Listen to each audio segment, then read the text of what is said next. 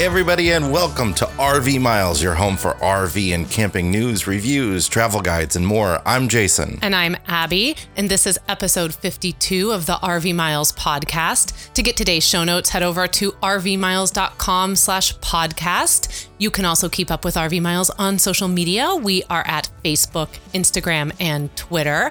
And Jason and I, along with Jack, Ethan, and Henry, are over at ourwanderingfamily.com. And we are also on Instagram, Twitter, YouTube, Facebook, and Pinterest. We have a jam-packed show today.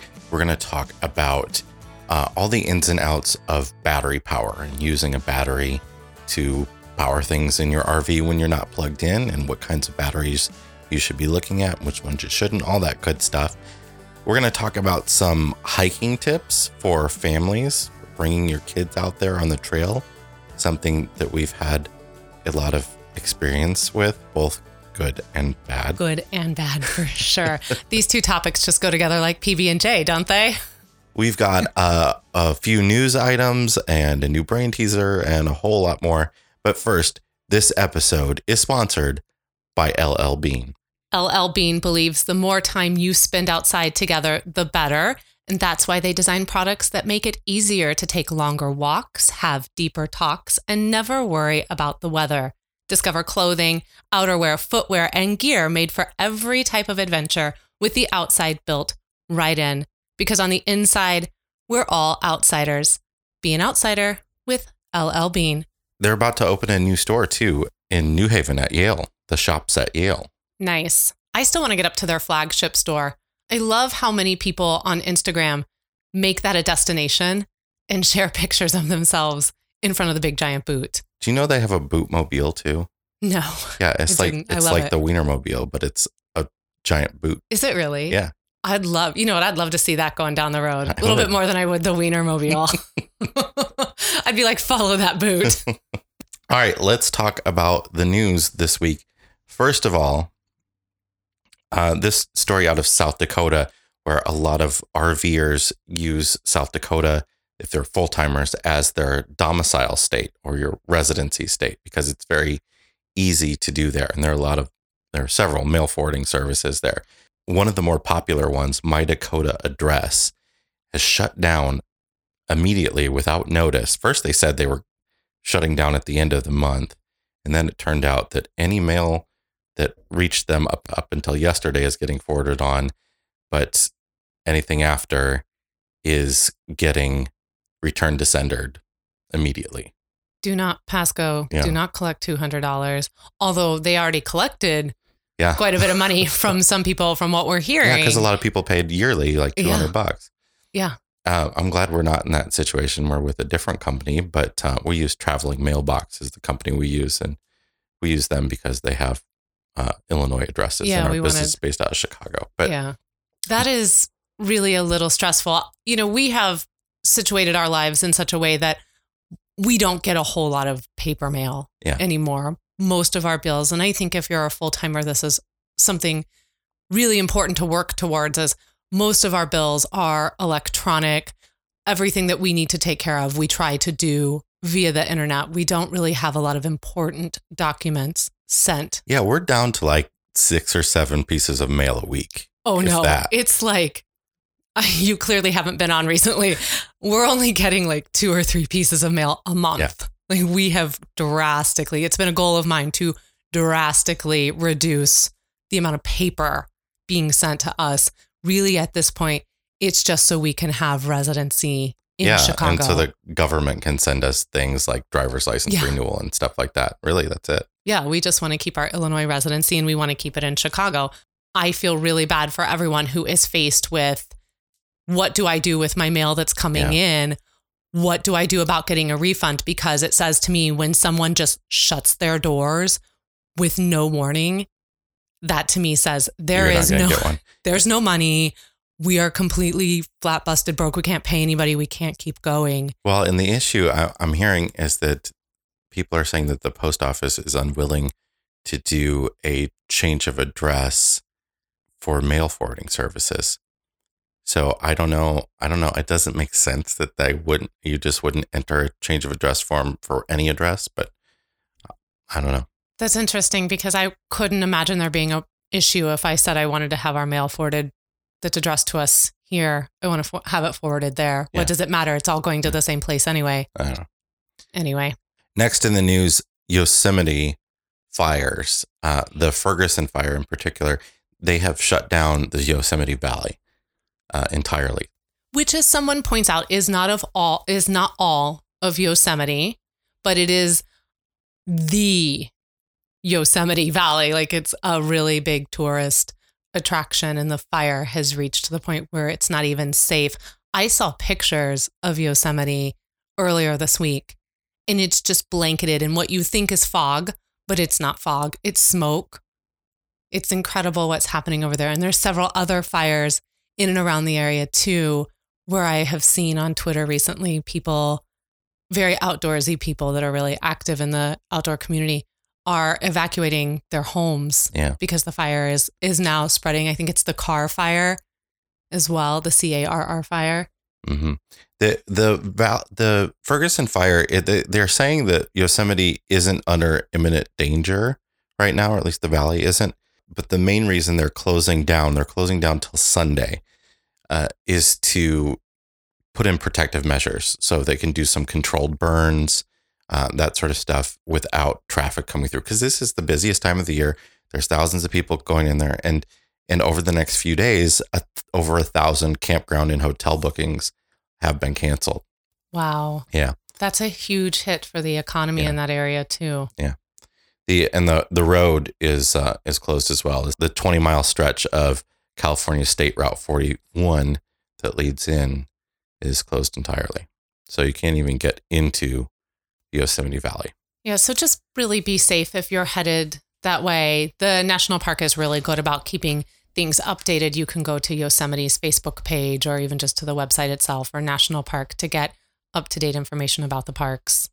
Speaking of national parks, our newest episode of the America's National Parks podcast is out. And it was a mind blower. This episode is on, did you know that there was a 14th colony? Well, I know, Jason, I actually didn't know this until about 2 weeks ago. At least an extra legal 14th colony. And this isn't about... I air quote legal, though. I air quote that because... That's like extra legal, outside of legal. Yeah, it was legal to those who wanted it to be legal. But this, and I'm not talking about there were other colonies as well, like Nova Scotia and East and West Florida that were not, that were loyal to the crown and didn't get involved in the revolution.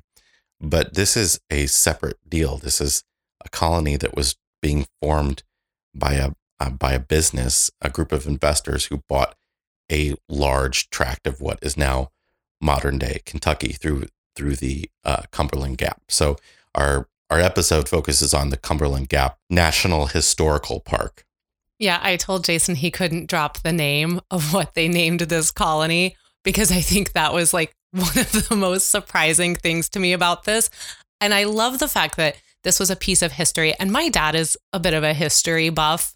And so when I walked up to my dad and said, did you know that there was a 14th colony or a colony that wanted to be the 14th colony? And he like kind of cocked his head and looked at me and was like, what? I said, oh yeah. And that was such a satisfying moment because I was like, oh, I just educated him. I got him. It's kind of like when we played Scrabble the other night. I won't go into that though, because I know it's still very sensitive for all of you that was rough. That lost to me. Yeah. I'm just saying. Okay. Wow. We've reached, you're going to tout your Scrabble scores on the podcast. You know I am. Aren't we? You know I am. I've been waiting at least a decade to crack into the top 2 when we play Scrabble. So I feel real good about this. I credit it to Words with Friends. All right. That's the news this week. It's time for this week's Gear Spotlight. We're starting a new thing where we're rotating an app of the week and a gear item of the week. So this week's gear item is nylon hammocks. You've probably all seen them out and about in campgrounds. And we have one and we absolutely love our nylon hammock. Jason absolutely loves his You nylon love hammock. it too. You love to sit out in it and read in it. When I'm given an opportunity. That's true. Most of the time it's you and the kids. And the boys use it as a swing as do. well. They like to sit in it and swing, which you can absolutely do. And the one we have is from a company called Grand Trunk. and we really love it. And they range in price from like $20 on up to like $70, depending on the features you get. But they're all about the same, other than some are bigger than others, and they have all sorts of different patterns and styles and looks. So you can really personalize your campsite with a nylon hammock. Get a little color, a little pop of color. Although ours is black. Ours is black. Yeah. It's really warm, really fast. Yeah, which is nice when it's cold. Yeah.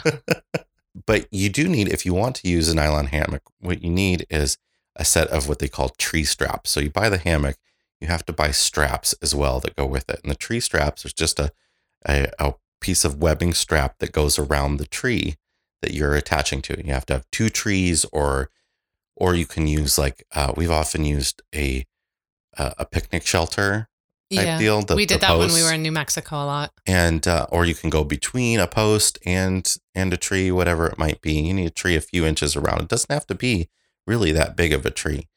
But you put these straps around the tree, and then you just hook the little carabiners on your hammock into it, and you've got a hammock. It's super easy.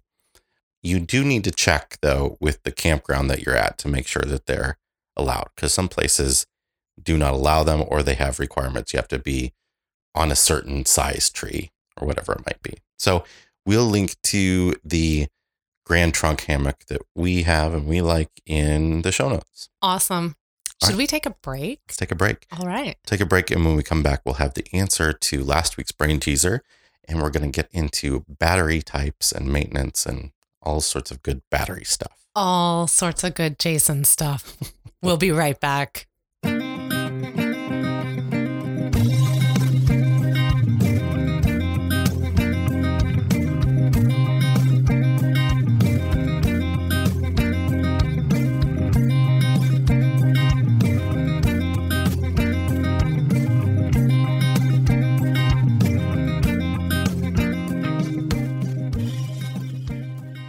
All right, we're back with the answer to last week's brain teaser, which went like this. A man pushes his car to a hotel and tells the owner he's bankrupt. Why? I have no idea. I'm going to fully admit I did not think about this after the podcast ended last week. My mind was already in next week's podcast. Because he's playing Monopoly. He's the car. He's the car. He pushes the car. Okay. To a hotel. And he has to tell the owner that he's bankrupt. I have sort of erased a lot of Monopoly from my head since we're not allowed to play it anymore. I keep wanting to. No, it causes too many marital issues. You get really mad because I won't trade. I get really mad. She won't trade. She will not trade. You can't play Monopoly if nobody trades. I can. It's a strategy that infuriates you. There's a reason it takes 7 hours. Yeah, and it takes 7 hours and then I win. That's my strategy. I wear you down. I frustrate you, and then you just want to quit. I'll give you $1,000 plus boardwalk for Baltic Avenue, and you won't do it. No, I won't, because it'll give you a monopoly. Why would I want to do that? Let's not argue about this on the podcast. This is why we don't play Monopoly. Everyone's hearing it right now. I didn't even bring it on the bus. This week's winner is Daniel Farmington from Utah, who will win a Not All Who Wander Are Lost t-shirt. And hopefully has better success at Monopoly than the Eppersons do. We'll have a new brain teaser at the end of the show. All right, we're going to get into battery use, maintenance, types, details. A lot of fun stuff here. Super fun. Super fun. But first, this segment is sponsored by Boondockers Welcome. Built by RVers for RVers, Boondockers Welcome offers a unique and inspiring way to travel, connecting you, the RVer, with welcoming local hosts that have overnight RV parking to spare. Boondockers Welcome is built on the spirit that kindness and generosity abound. And did you know that you can actually do Boondockers Welcome in Canada as well as the US? I didn't know that, actually. I learned that this week. Oh, that's right, because they're from Canada. They're from Canada. I didn't realize that they were contracted with people there. I learned that this week when I got the welcome new hosts email. So you can, for $30 a month, an annual guest subscription pass, you could have access to both Canadian and United States individuals who have a night to share with you and who love the RV lifestyle as much as you do. And best of all, this Boondockers Welcome deal comes with 10% off with coupon code RV Miles. That's all one word. You can get 10% off an annual guest subscription with RV Miles coupon code. Just go to boondockerswelcome.com. It's really amazing to me what a positive community they have built. I love their emails. They're so positive. It just makes you feel like there's a lot of good in the world. It does. And it's nice to feel that when sometimes it feels a little overwhelming in the world. And it's literally just based on people being nice. I mean, it's all it is. I've got a driveway you can park in. It's great. Come have it. It's great. So great. Love them. All right, let's talk about battery power. Yeah, let's talk about powering up that RV with your batteries. So first of all, some basic stuff about how a battery system works and what you can do with it. Your battery system runs your 12-volt stuff. If you don't know what that means, that's okay. Your 12-volt stuff is generally things in your RV like your water pump, your fridge, if your fridge is a 3-way fridge and has a 12-volt option. But even if it doesn't have a 12-volt option, if it's just propane and 120 volt is like when you're plugged in, your battery is still running the control panel on your refrigerator. 12-volt powers fans, including your furnace fan, all your lights.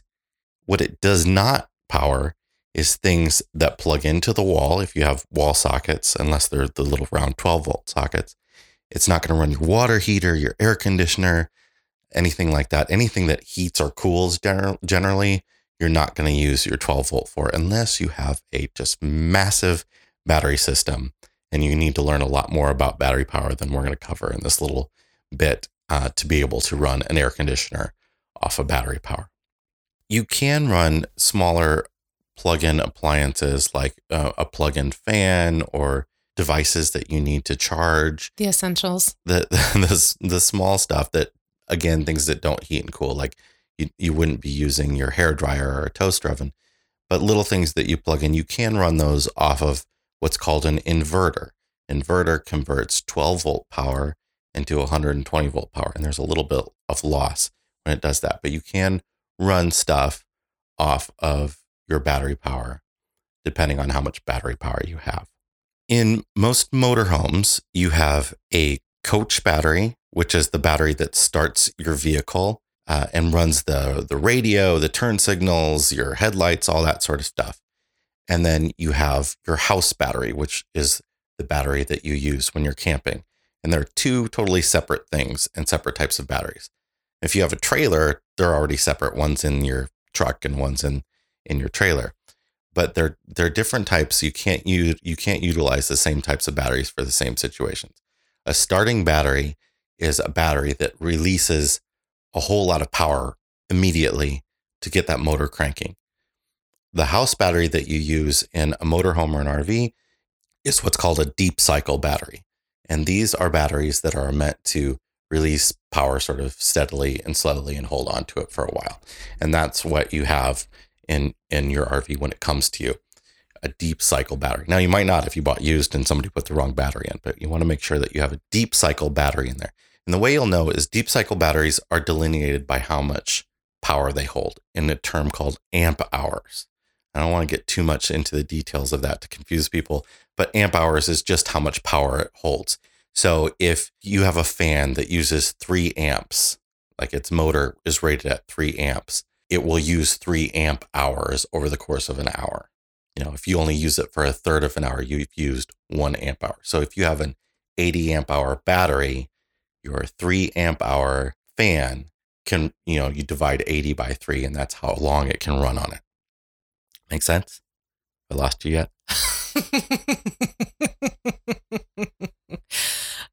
I have a little bit of a glassy look. A little bit. On my face. But I'm sticking with you. I'm sticking with you on this. I want to know. The amount of batteries that you have in your RV, and you can have multiple batteries, and you add up the amp hours, that's how much your total capacity is. But the one important thing that you want to know is, and there's usually not a sign or anything that's telling you this, if you've got a battery meter, you don't want to run your batteries below 50% of their capacity. So if you have a little battery meter that says, quarter full, half full, 3/4, and so on, you don't want to run your batteries below half full, because what happens over time is the batteries start to lose capacity if you run them too low. Batteries, they have these big, thick lead plates in them. And as they discharge, they build up a coating on those plates. And the more they discharge, the bigger that coating is. And if they're not recharged immediately, that coating starts to crystallize and become solid, and the battery eventually becomes worthless. So it's really important to not drain your batteries below 50% whenever possible, but also to keep your batteries charged as much as possible. And we'll talk about charging in a little bit. So there are a few different types of batteries. The most common is a 12-volt lead acid battery. That's what most vehicles generally have out there. That's the cheaper batteries that you're going to buy at the store. And they are sort of your just general use battery. And they are going to require some maintenance, because they have sort of these lead plates inside them with a mixture of acid and water flooding them over the top. You often hear them called a flooded battery. And they require you to open them up and look to see if they're full of fluid. And if they're not, you have to add distilled water to make sure that they're full. Otherwise, you could damage the battery really badly. So you want to check your batteries at least. I like to do it once a month. If you don't use your RV all the time, it can be like before every trip you take. But you want to check them and make sure that they're good and full of fluid. The next type is the 12-volt AGM battery, which is called absorbed gas matte battery.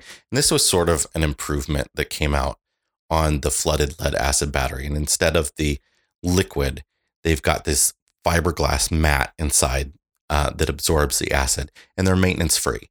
They're sort of the same thing as the 12-volt lead acid battery. They require all the same stuff. You only want to discharge them to half and everything, but you do not have to do any maintenance on them. So they do last a little bit longer, and you don't have to worry about if you're bad at checking the water levels and that sort of stuff. But they do cost about twice as much. So it is a big sort of investment. Is it worth the investment, you think? Just curious. Really what you get out of it is not having to check the water levels. So, if you want to pay an extra, a 100 amp hour battery would be $100 for a regular one, and an AGM would be $200. So, and that's going to last you a few years. So if that $100 is worth it to you to not have to check the fluid levels. One less thing on your to-do list. Yeah. They also off gas a little bit. And some people do get concerned about their coach batteries. Their house batteries off gassing some of that gas into the RV. Ooh. Most of the compartments are separate, and it's really not that big of a deal. But if you are concerned about that, that can be a thing. Both AGM and flooded batteries are offered in 6-volt versions as well. And a lot of RVers and off-gridders like 6-volt batteries instead of the 12-volt batteries. All of your RV stuff always needs 12 volts, but what they do is they take these 6-volt batteries and wire them together into one 12-volt battery. Some people call them golf cart batteries because they are essentially what is used to run golf carts. And the reason they're better is they have a lot bigger and thicker plates, and they'll last a lot longer, and you can discharge them a little bit more than that 50%. You can go to like 70% and really not worry about that. It's going to cost you twice as much because you got 2 batteries, and it's going to take up twice as much room because you got 2 batteries to make up 12 volts. The final option is a lithium-ion battery, and lithium-ion batteries are sort of all the rage right now because they don't require much maintenance. You can discharge them entirely, so you really get double the power because you can discharge them all the way to the bottom, and it doesn't hurt them at all. But they are ridiculously expensive. They're like 10 times the price of a flooded battery. So you could pay a whole lot of money, but it's gonna last you, and it's gonna give you a lot of power. Yeah, it's the give and take. But it does seem like the lithium batteries are starting to get a little bit cheaper as time goes by. Not a lot, in a way that would make you say, oh, okay, now it just went from 1,000 to 600. It's more like 1,000 to 985 or something. So these are the batteries that they use in electric cars. They're also the batteries you get in power tools and stuff like that. I think they're the AA batteries you can buy now too. Pretty much all of them are lithium ion now. Yeah.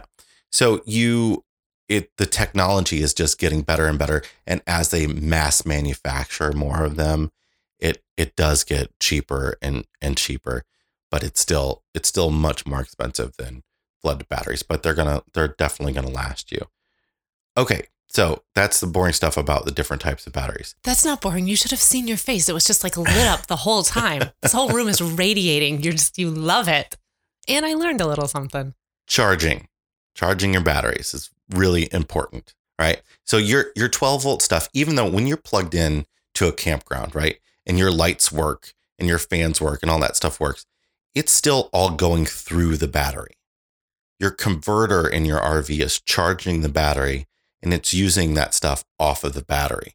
So you do always are using your battery. It's always there. And you do need to sort of keep up on maintenance, even if you are sort of full-time in one location. Some people just run off of their converter and don't have a battery in, but that's really bad on your converter. And your converter, by the way, is the opposite of an inverter. It's what turns 120 volt power into 12 volt. So when you plug into the campground, it takes that 120 volt power and turns it into 12 volt battery power and charges your battery. So, but it's just your 12 volt stuff that is running through the battery still, but it is still using it. Batteries are charged in different ways. They can be charged by your converter. They can be charged when you're plugged in. They can be charged by the alternator in your RV, or they can be charged by solar. So when people talk about, wanting to run certain things off solar, how much solar capacity they need, what they really need to know is that solar panels are really just charging batteries. So you need to have, sort of battery capacity to match the solar capacity that you have on your roof if you're using solar. Basically, it's like treating solar as if you were going to plug into a campground and knowing how much that's going to pull and then how it's going to run through your batteries. Yeah. All these different things will charge your batteries. Your batteries must remain charged as much as possible for those reasons we mentioned before. That crystallization, you don't want to happen. So batteries are their happiest when they're charged at their fullest. So you're not damaging a battery by charging it constantly. It wants to be on a charger constantly. That's the best situation for it. So really what you want to do if you're wintering your RV, you want to pull your batteries out. You either want to plug your RV in so your converter is keeping it charged, or you want to pull your batteries out and bring them into your garage or whatever and keep them on what's called a trickle charger there all winter long. Because your battery will drop 4% of its charge a week. If it's a brand new battery and in great shape, it's going to drop 4% of its charge a week if it's not plugged into anything. And then, of course, if you have some sort of weird random draw like we do that I really can't figure out, you'll get, you'll lose even more. Yeah, I wish we could figure out what was going on. It's driving me nuts. We'll figure it out. You can add capacity if you've been out there and you figured out what your battery usage is, how much you can get by with using, and you want to add battery capacity, you can do that. You want your batteries to match, right? So you don't want to just go to the store and add a battery to your system. You want your batteries to be the same age and the same brand and the same size and everything. So really, once it's time to add more batteries, it's time to get rid of the one that you have. So if you have a battery bank, say, I'm just going to throw a number out here. It might be wrong. You have 3. Yeah. And you want to add up to 5. You're not going to be able to just go buy 2. You have to go buy 5. You don't have to. If they're in really great shape, you can use them and buy 2 more that are exactly the same. Same brand? Yeah. Okay. But the thing is, you're only going to get out of your new batteries, the lowest common denominator. So if your older batteries aren't, operating at their full potential, if they've started to wear out a little bit, your new batteries are going to they're going to diminish faster. They're going to act in line. They're going to work in line with that. Okay. It's really important then to make sure you set a battery bank and not think like 6 months down the road, oh, wow, I wish I had, had more than what I have now, because you're looking at like a whole new expense. And if you've got 5 batteries, they're going to, die on you after, say, 5 years. You're going to have to budget to replace them every 5 years. So you need to really be conscious of that and sort of saving up for it and that sort of stuff. It's not cheap. Yeah, no, it's not. Another way you can add battery capacity, though, is just to change out to a higher amp hour battery. So if your RV just has one battery in it, say it's a 150 amp hour battery, you could just change that out to one 300 amp hour battery. Because sometimes it can be a challenge to find a spot to put batteries because they're big, so you might have a bay that only one fits in or two fits in. Sometimes they give you room for a second one, but you can always go up to higher capacity batteries as well. So battery maintenance and taking care of your batteries, not over draining them, keeping them constantly charged is super important. And really, if you're not somebody who's gotten out there and spent some time not hooked up to an electrical post, you can actually very little battery. And we only have one battery. We want more. But we want so much more. But we get by, Get by. It works. It absolutely works. We can go a few days, and just run the generator for an hour here or then to charge things up if we need to. But your lights, especially if you switch your lights out to LED, if they're not LED already, your lights will last a really long time on 1 or 2 batteries. Your fans will last quite a while on 1 or 2 batteries. You know what I like, as much as I want us to have more battery power, what I actually like about the setup we have now is that when we are boondocking, the kids can't have the television on. They can't ask for the Xbox. They are forced, I will say forced, to sort of like come back into non-electronical activities. Is electronical even a word? Electronic, I believe.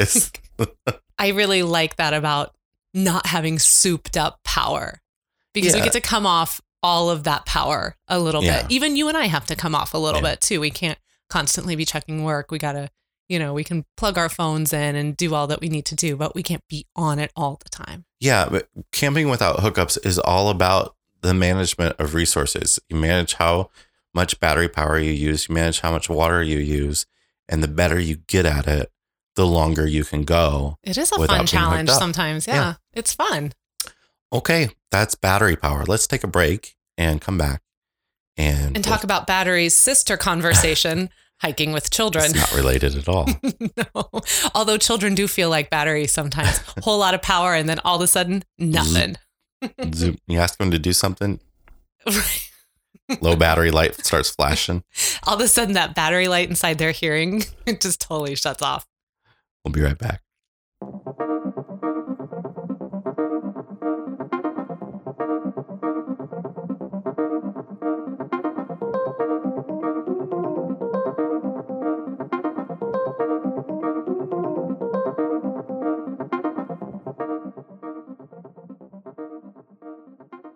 All right, we're back. Let's talk about hiking with kids. Can you? I feel like I just kind of sat back this last segment and really let you go to town. Are you part? I'm going to let you go to town here. I'll chime in. I'll be the comic relief. Well, you're going to take my role this segment. Okay. So obviously we do a lot of hiking with our kids. Sometimes we hike with great success.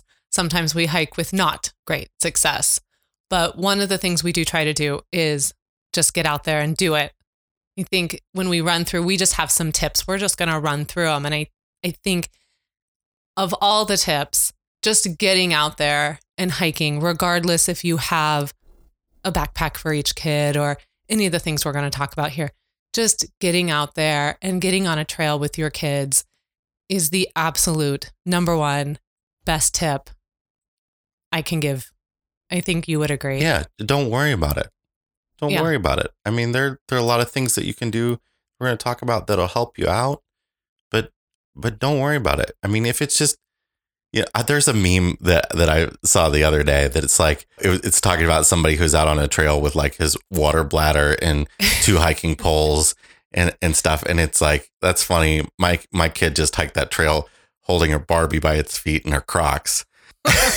Like, you don't need to get out and do like 7-day overnight, ridiculous trail hiking. But you should if you want to, and if you have the resources, you absolutely should. But go for a walk, just go for a walk in the woods. Start out there. I feel like the term in our family hike is very broad. Yeah. Sometimes I consider a hike just the loop in the campground.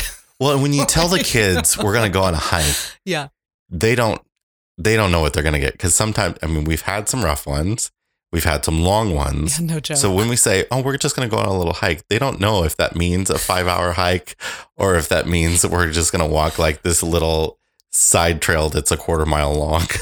Parenting is all about never committing to anything. Yeah. If they ask how long the hike is, it's going to be as long as it's going to be. That's generally my answer. I don't commit to a time.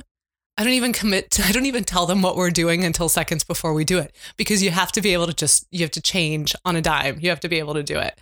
So anyway. So your first tip is about the gear to bring. Yeah. So we have talked about this before. We love that each one of our boys was gifted their own backpack last year for their birthdays. Thank you, Grandma and Grandpa.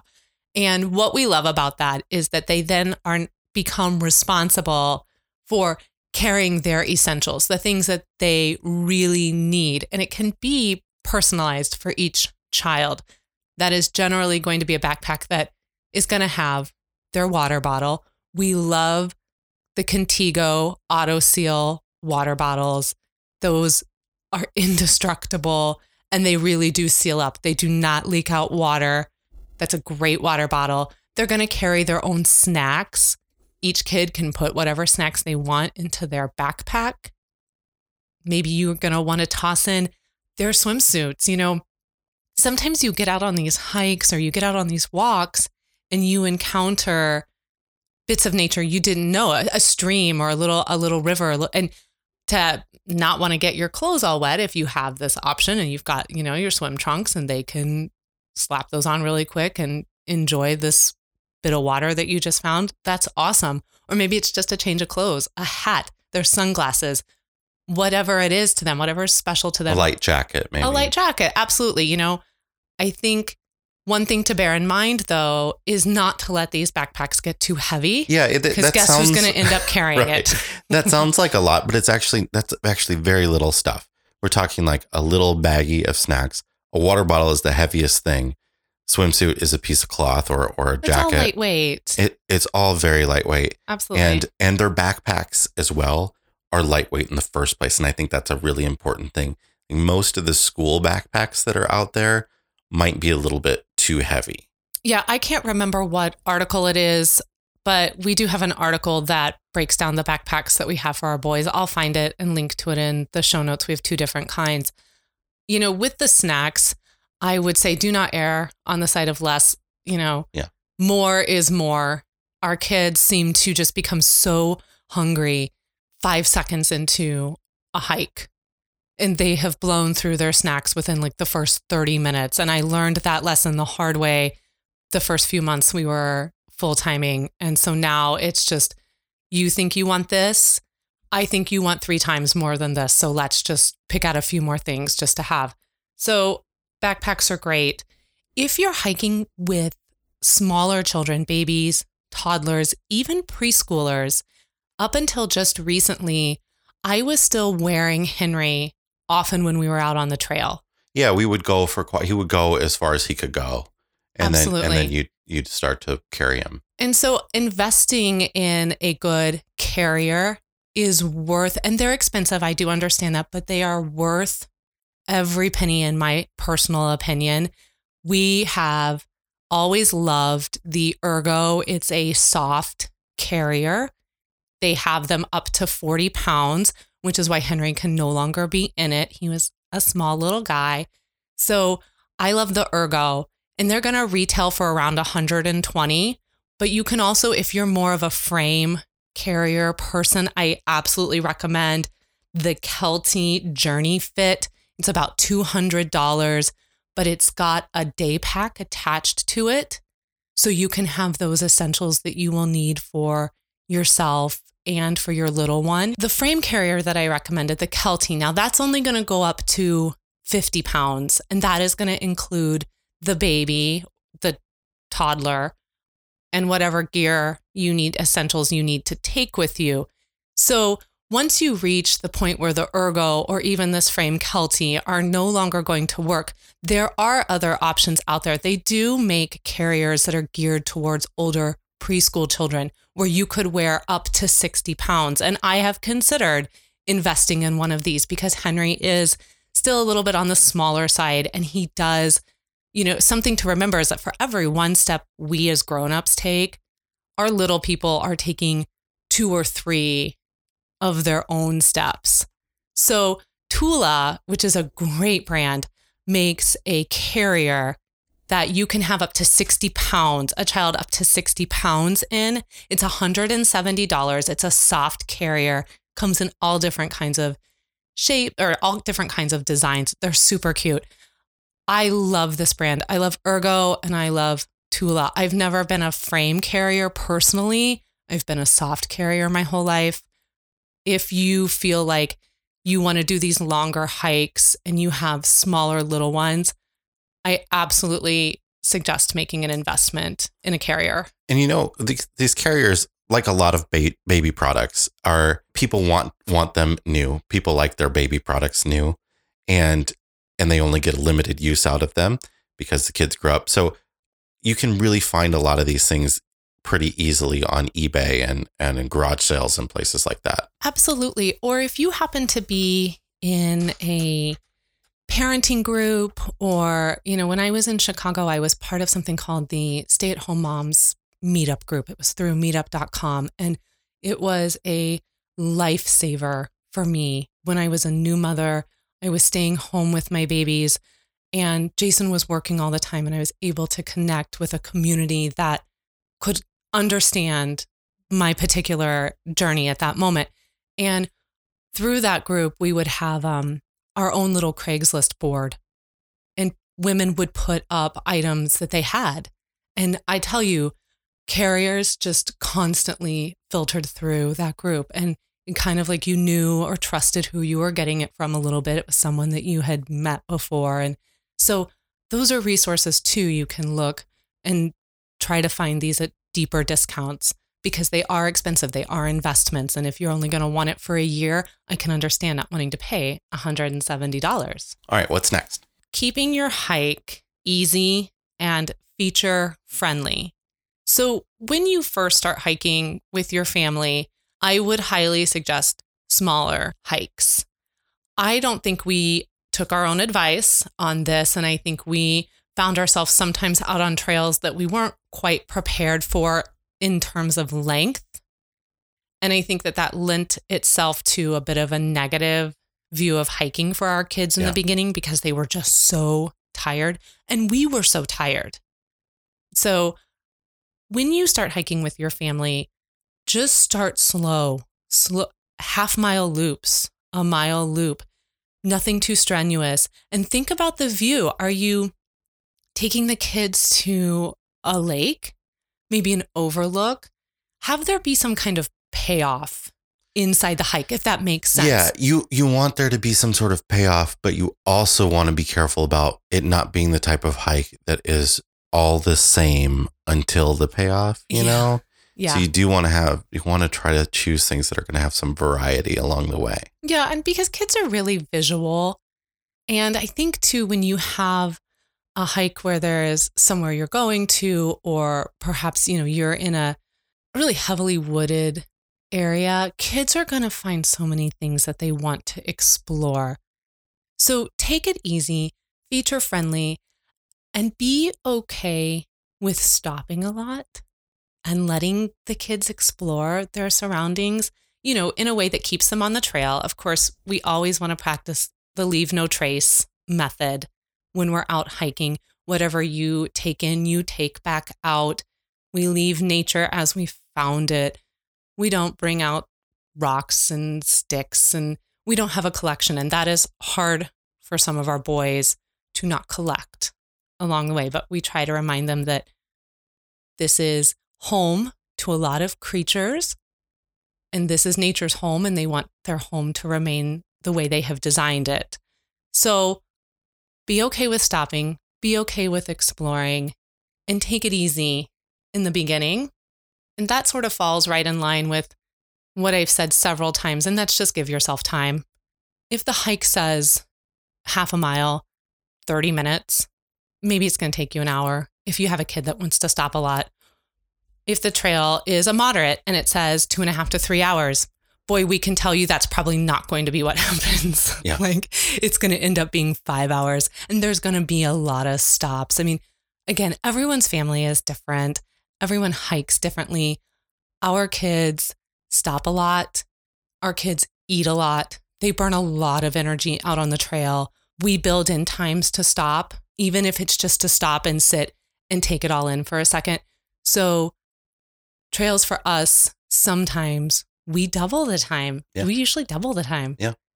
And we surprise ourselves sometimes. And you know what? If you don't have kids, I think you should be doubling the time too. Why? I mean, there's no reason to just run to the destination. No, enjoy the journey. What is that saying? It's like it's the journey, not the destination, or life's a journey, not a destination. Yeah, or something like that. I mean, you can apply that to hiking. Dress for success. I know it's not a business interview, but make sure you have, if you're going to climb an elevation, it's possible that the temperatures are going to change. So if, I always think of this example when we were staying in the Vegas area, we were up in the mountains and it was a gorgeous, wonderful 70 degrees up there, almost a little on the cool side. If we came down into the valley and we wanted to go into Vegas, it was over 100 degrees. And what would be up in the mountains, a very cool, like even, a light jacket at times, if you were in the shade, you wouldn't want that jacket anywhere near your body when you were down in the valley.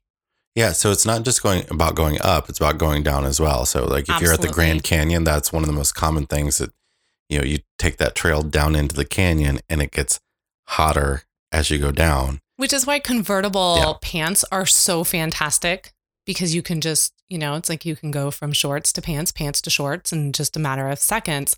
So that's something to think about. Either you're going to want to start off with a light jacket that you can put in your kid's backpack, or you're going to want to have one for them if you're on a trail that's going to change in drastic elevation. Yeah. Or if you think that the weather might change drastically that day as well.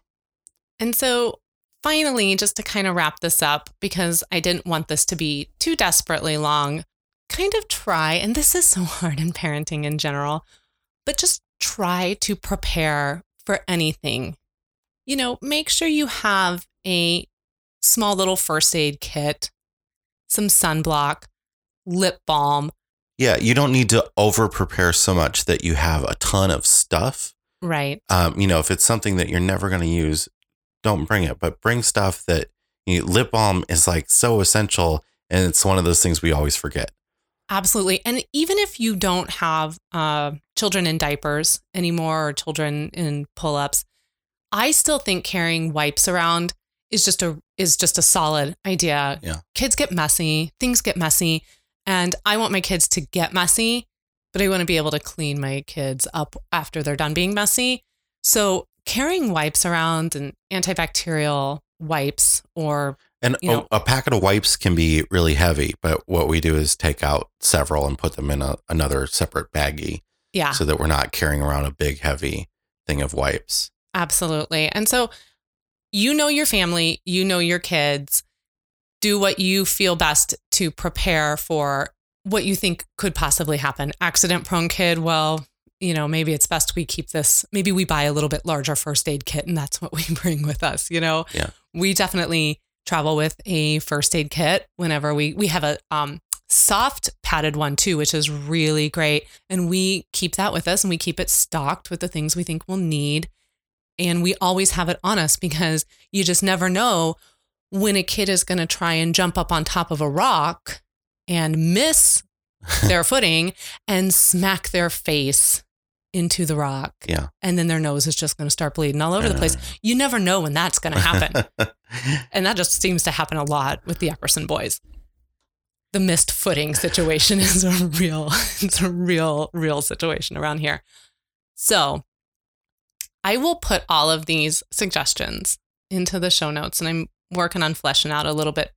Yeah, the one I just want to throw in the one that you didn't mention. She's got a few other tips here that she's going to have.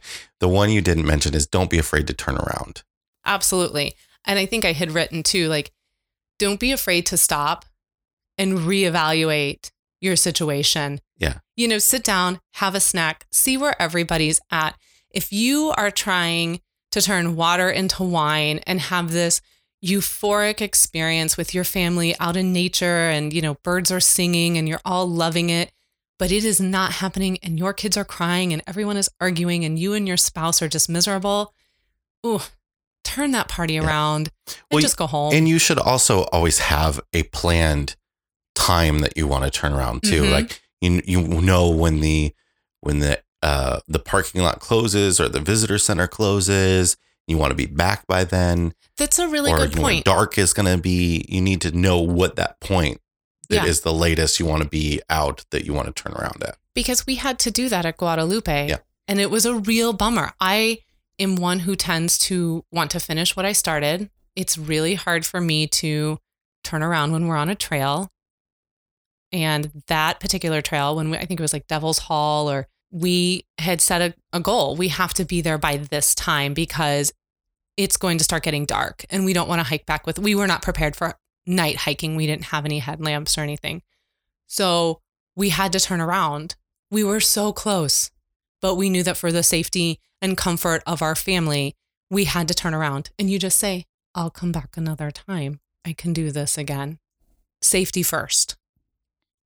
All right, let's wrap this episode up with a brain teaser. Let's do it. Consider this sequence of seemingly unconnected letters and their corresponding colors. The letter C is blue. The letter P is green. The letter T is brown. What color is the letter B? Black. No. Are you sure you don't want to go check the answer again? Yeah. You're really sure? Yeah. Well, I guess I'll have to ponder it a little bit more until next week's episode, won't I? Because that's all you're getting out of me, Epperson. All right, that's this week's episode. Thanks for joining us, everybody. Yes, thank you so much. And if you are enjoying the podcast, we would love to know it. And the best way to let us know is with a 5-star review on Apple Podcast, formerly iTunes, or word of mouth. Please share us with your fellow campers at your next campground. And until next week, we send you all our very best. We hope you have a great week and keep logging those RV miles. Bye, everybody. Bye.